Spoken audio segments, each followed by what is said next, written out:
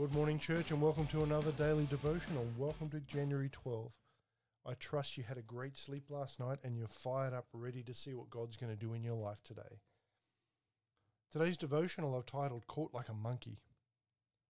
And the scripture we're looking at is Matthew 6:21. It says, "Where your treasure is, there your heart will be also." There's an ancient parable called the monkey's fist that teaches a profound lesson. Native tribes used to hollow out coconuts and fill them with bait and then tether them to trees to lure monkeys.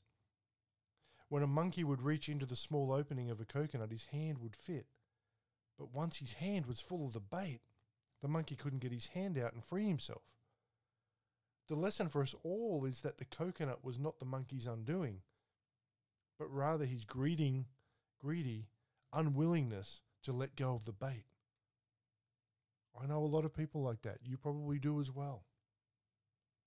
They clutch their material possessions so tightly in the attitude of their hearts that worry handicaps them, negatively impacting their faith, negatively impacting their family and friends and their future. If only they would put God first, giving Him what belongs to Him. Their time, their talents, their treasure. Then they would quit worrying about their future. They could get their hand out of the coconut.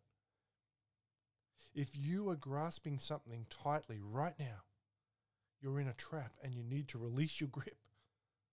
There's not a better time to let go than right now. Open your hands now. God has incredible gifts and resources for you, more than you could ever hold in your fists. God doesn't just look at what we give. He also looks at what we keep. Let me encourage you with that today. And also let me encourage you, as I do every time we meet, to be diligent with your Bible study time. Because God has so much more for us than we can get from just going to church once or twice a week and hearing someone else talk about the Word. When you spend time with God, your life would change in amazing ways because God is a Redeemer. There's nothing that's too hard for Him. And if you allow Him, He will make you whole, spirit, soul, and body. And you're important to God. I'm sure you know that already. But you're also important to us at the refinery. So when it comes to prayer, we believe that God wants to meet your needs and reveal His promises directly to you. So whatever you're concerned about, whatever you need prayer for, we want to be here for you. Even if you just want to say hi, you can contact us on www.refinerylife.org or via any of our social media channels. If you'd like our daily Bible reading plan, get in contact with us as well.